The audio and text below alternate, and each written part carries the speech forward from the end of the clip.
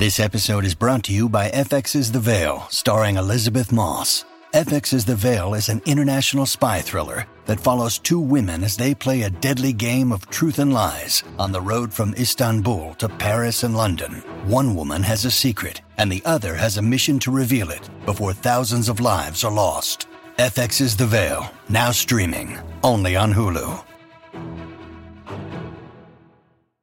Sandra Lee has a new man just as her ex, Andrew Cuomo, deals with a bombshell harassment scandal. Kathy Griffin revealed she had lung cancer surgery despite never smoking, and John Corbett secretly married his girlfriend Bo Derek after 20 years together. All that and more coming up next on We Hear Quick Fix.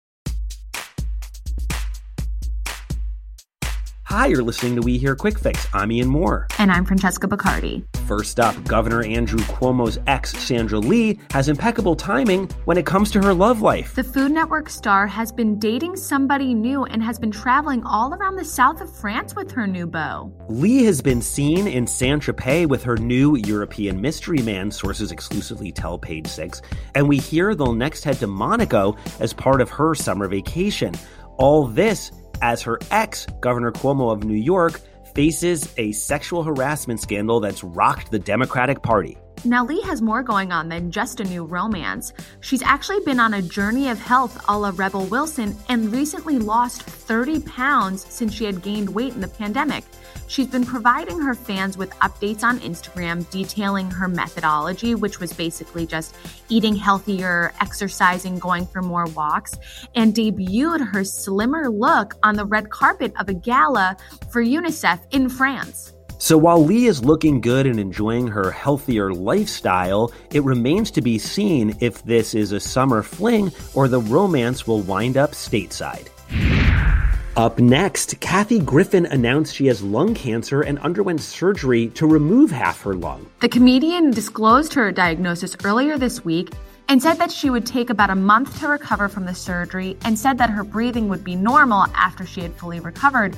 But at the same time, she also shared that over the past year, she has sobered up from a prescription pill addiction and a suicide attempt. Yeah, it's been no laughing matter for the stand-up comic and former Fashion Police host. She said she's been sober for a year, though, and is just taking Tylenol while she recovers from her surgery, although she did admit that it was more than she expected. Yeah, going into it, I feel like she was very mentally prepared, saying, hey, I'm having half of my lung removed, and that'll be that. But upon actually undergoing the surgery, she realized it was a lot more intensive than she thought. But because of how serious the surgery was, they did have to put her on painkiller narcotics.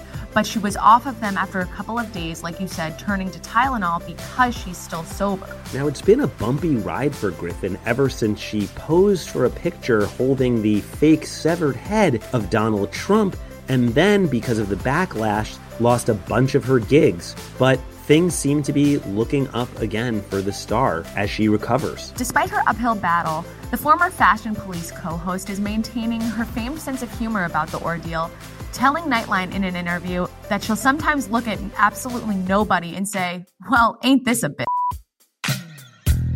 And now it's time for the joy of six, our most satisfying Page Six story of the week. Sex and the City star John Corbett and his longtime partner Bo Derek have secretly tied the knot. Corbett revealed the romantic news while appearing on The Talk and talking to new host Jerry O'Connell, surprising him by saying that they had gotten married around Christmas time. This is the first time either one of us has said anything publicly about it because really we haven't had an opportunity. So you're my buddy, and now I guess I'm telling, all of America or the world. And after 20 years, we decided to get married. You know, Sharon Osbourne is pissed off somewhere because Jerry O'Connell has replaced her and had this job for 2 weeks, and he happened into an exclusive scoop. Corbett took the moment to, capitalize on the exciting news and show off his wedding band, which O'Connell said he noticed, but he wasn't going to ask him about it on the show.